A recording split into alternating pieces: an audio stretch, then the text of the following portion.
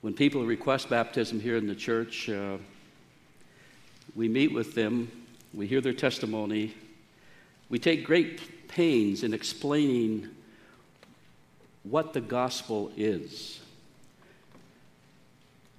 We want to know, as much as it is humanly possible to know, that those who are being baptized understand the gospel and have trusted in Jesus Christ as their Lord and their Savior. The gospel is good news. Euangelion is the Greek term. That's what it means, good news. And recall when the angel appeared to the shepherd, here's what the angel said: "Do not be afraid, for behold, I bring you good news of great joy, which will be for all the people. For today in the city of David there is born to you a Savior who is Christ the Lord." The good news is that there has been born a Savior who is Christ the Lord. The person of the good news is the Lord Jesus Christ, and we're going to direct our thoughts to the book of Romans.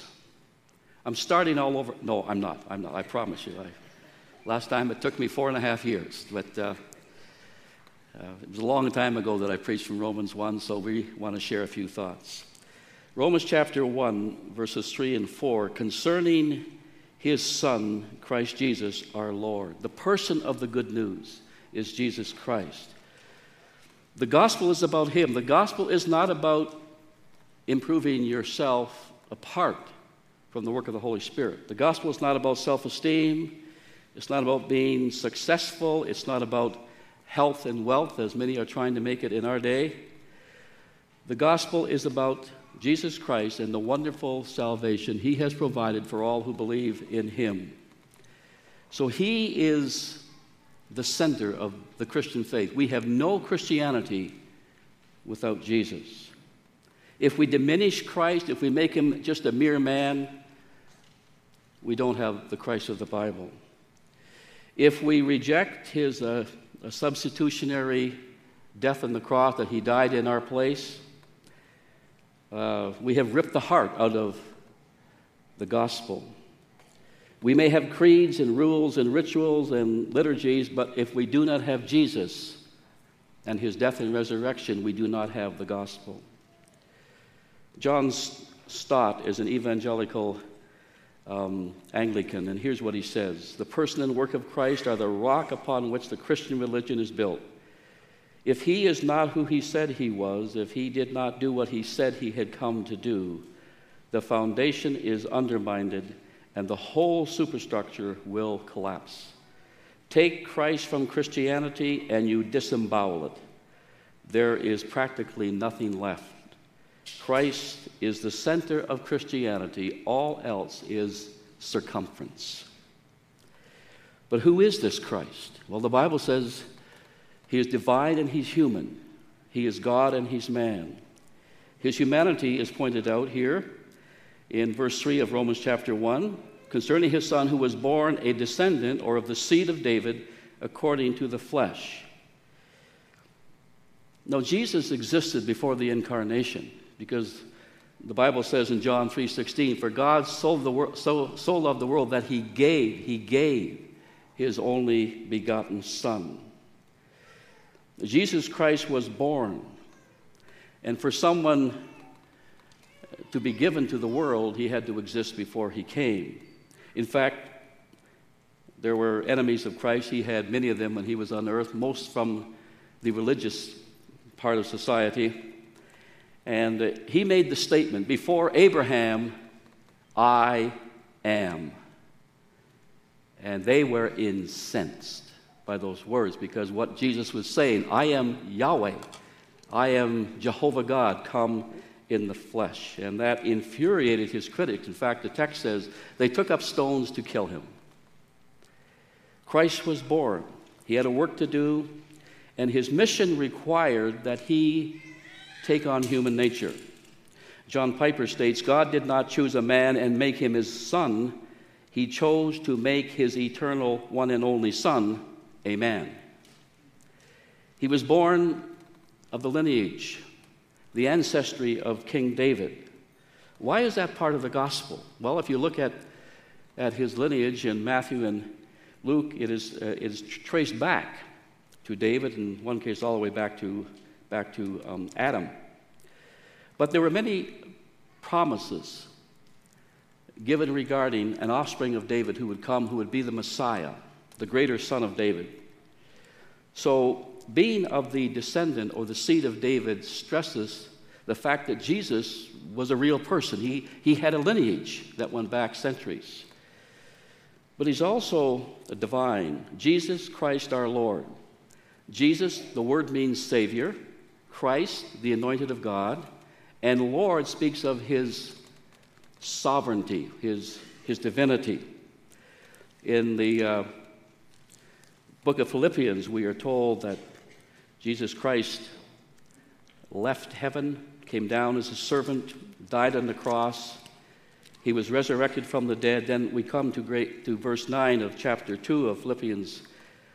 For this reason, God highly exalted him and bestowed on him the name which is above every name, that at the name of Jesus every knee should bow, of those who are in heaven and on the earth and under the earth, and that every tongue will confess that Jesus Christ is Lord, to the glory of God the Father. What is this name? This name which is above every name. What is that name? It is Lord. James Boyce says, we direct people to the Lord Jesus Christ. This Lord is the object of faith and its content. There is no other. Consequently, if faith is directed to one who is not Lord, in other words, to a lesser Jesus, it is a false Christ of the imagination. Such a one is not Savior. Such a one does not save. Let me just briefly state four implications of Christ being Lord. He should be Lord of our minds, Lord of our thoughts. Do you ask yourself, have you asked yourself, are my thoughts, the things I think about, are they honoring to the Lord? Jesus said, you shall love the Lord your God with all your heart, with all your soul, with all your mind. This is the first and the greatest of the commandments. Love the Lord your God with your heart, but with your mind, with the way you think. Another place, Paul says, we are destroying speculation and every lofty thing raised up against the knowledge of God. We are taking every thought captive to the obedience of Christ. You watch Oprah. Hope you don't watch her much. But anyways, you watch programs on television, and you hear all kinds of philosophies and this spirituality and that the spirituality, and 99% of it is contrary to biblical Christianity. It does not present the Jesus of the Bible. We must not be captured by the philosophies of this world or by the false religions of this world. Intellectual implications of the Lordship. There are ethics involved in calling Jesus Lord. We are to bring every aspect of our life under his control. Lordship encompasses our beliefs and our behavior. At one point, Jesus said in Matthew 7, why do you call me Lord? Why do you use that term? But you do not do what I tell you to do. In other words, he is saying the word has no meaning, no significance. You're not serious about calling me Lord because you're not doing what I tell you to do. In the famous Great Commission, the baptismal statement of Matthew's Gospel, chapter 28, go and make disciples. Well, first of all, he says, all authority has been given to me in heaven and on earth. That's his lordship. All authority. Go, therefore, make disciples of all nations. In other words, preach the gospel so that they come to faith in me. Then you baptize them, and then you teach them to observe all that I commanded you. This is what the church is all about. It is teaching the Word of God, the commandments of Jesus Christ. John says, or Jesus says in John 14, if you love me, you will keep my commandments. There are vocational implications to the Lordship of Christ. Well, you can say, that's easy for you to say, Pastor. You're a pastor. Well, if I was a pastor and a missionary, I could understand that my vocation, my calling, has something to do with following Christ as Lord. No, every part of our life is to come under his lordship. Our time, our talents, our treasures, our abilities, our ambitions, our plans, our jobs, all come in the scope of the control of Jesus Christ. There are implications to our relationships, major implications when it comes to the lordship of Christ. The New Testament is filled with commands and exhortations about how we should relate to one another. For example, we are to speak the truth in love. Not critical, not judgmental, not harsh, not demanding, not domineering, not overbearing. We are to encourage and affirm one another. We are to build one another up, and that's what we need in our marriages. That's what we need in our church. We are never to be untruthful, dishonest, or deceitful. We are to put the needs of other people before our own needs. That is the principle of self-sacrifice, self-denial. There are lots of passages in the Bible that speak of the relational implications of the lordship of Jesus Christ. Notice what it says here in verse 4, who was declared the Son of God with power by his resurrection from the dead. Declared, horizo. Now, the reason I'm saying that is so that you understand that our English word horizon comes from the word declared. Declared is horizo. English is horizon. Declared and horizo has the idea of marking off a boundary. What's the horizon? It's the line of demarcation between the earth and the sky. The resurrection of Jesus Christ was the line of demarcation, setting him off from all other people who had ever lived, demonstrating he was indeed the Son of God. He was no ordinary man. He died no ordinary death.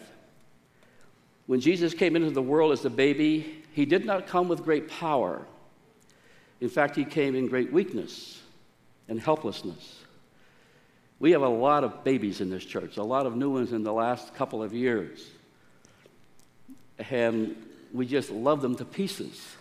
But they're so helpless, they're so vulnerable. They depend upon mom and dad and sometimes grandpa and grandma for everything because they can't care for themselves. Babies are vulnerable and helpless and weak. And when Jesus was born, he didn't look like God. He looked like a baby. But he was God come in the flesh. Veiled in flesh, we sing at Christmas time. Veiled in flesh, the Godhead see. While he was dying on the cross, we do not see this great God of power. He looks more like a victim than a victor. But it's a whole different matter when it comes to the resurrection. Declared to be the Son of God with power by his resurrection from the dead. So by that supreme demonstration of his innate ability to conquer death because he was God, he demonstrated his divinity. So he is a man of the seed of David. That's his humiliation. But he was resurrected from the dead. That is his exaltation. What is the purpose of the good news? And many things could be said here, but I want to zero in just on one area. The purpose of the good news is to demonstrate, to declare, to exhibit the grace of God. Paul begins and ends all of his letters with the word grace. Look in chapter 1, verse 7. To all who are beloved in God, called as saints, grace to you and peace from God. Now, we come to the last chapter, and you'll find this in all of his writings. You can check that out when you get home if you want to. Look at the first few verses of all his writings. He wrote 14 New Testament books, and the last chapters in these books. And if I can find Romans 16, here it is. Verse 24, the grace of our Lord Jesus Christ be with you all. Amen. What about the nature of grace? What is this thing called grace? Well, I think most of us know that. It is the unmerited, the undeserved favor of God. Everything to do with becoming a Christian and living as a Christian is all founded upon grace. John MacArthur says, and this is a little bit of a lengthy quote, so listen carefully. Salvation does not come by baptism. We make it very, very clear to those that we interview before baptism. If you go into the waters of baptism as a dry sinner, you'll come out as a wet sinner, but you will not be saved. The water, the ritual, the liturgy does not confer salvation. Faith does that. Faith in the Lord Jesus Christ. Salvation does not come by baptism, by confirmation, by communion, by church membership, by church attendance, by keeping the Ten Commandments, by trying to live up to the Sermon on the Mount, by serving other people, even serving God. It does not come by being morally upright, respectable, self-giving, nor does it come by simply believing that there is a God or that Jesus Christ is his Son. Even the demons recognize such truths. It comes only when a person repenting of sin receives by faith the gracious provision of forgiveness offered by God through the atoning work of his Son, the Lord Jesus Christ. It comes by grace. 100% of our salvation is by grace, 0% from us. Now, MacArthur says, the Lord never provides conversion without a commission. Ephesians 2:8-9, for by grace you have been saved through faith, that not of yourself is the gift of God, not as a result of works, lest any man should boast. We are his workmanship, created in Christ Jesus unto good works. That's the commission. So we have the effect of grace. Grace enables us to serve God. Grace is the driving force behind obedience to God. See, the Christian life is not like any other life. The Christian life is not a self-help kind of existence. The Christian life is all about the grace of God, the power of God by the Spirit at work within us. Grace is given by God, empowered by the Spirit of God. We're to live for the glory of God. When we begin to grasp and understand the whole concept of grace, then we capture the very essence of how we are to live the Christian life. Now, Paul talks about in verse 5, he says, through whom we have received grace and apostleship. Grace and apostleship. Well, we have received grace if you're a Christian, but you're not an apostle. None of us is an apostle. But we can say this, through Christ I have received grace and a homemaker. I've received grace and being a student. I've received grace and farming. I have received grace and truck driving or working as a laborer. You fill in the blank, grace and. There's not a role in life that can be lived the way God wants us to live apart from the grace of God. Then he talks about for obedience of the faith. To bring about the obedience of the faith. His mission in preaching the gospel, this the Apostle Paul, his purpose was to bring about the obedience to faith. Grace produces faith, which leads to obedience. So if you want to think of a formula for the Christian life, it's grace leading to faith, leading to obedience. What this means is daily life living is that we keep going to God for more grace and to increase our faith, that we might be more consistent in our obedience. And finally, what is the ultimate goal of all this? We consider the nature of grace, which is God's unmerited favor. The effect of grace is obedience. And the goal of grace is in this expression, for his name's sake. For his name's sake. Here's what Piper says. The ultimate goal of all God's dealing is that his name, or the name of Christ, would be known, admired, and cherished, and praised above all realities. The reason you are alive is not to make a lot of money, not to have a comfortable life. It is for his name's sake. You were saved for the sake of Jesus Christ, for the sake of the glory of Jesus Christ. This is why God makes all of our salvation and all of our service, no matter what form it takes, and all of our obedience dependent upon grace, because The giver gets the glory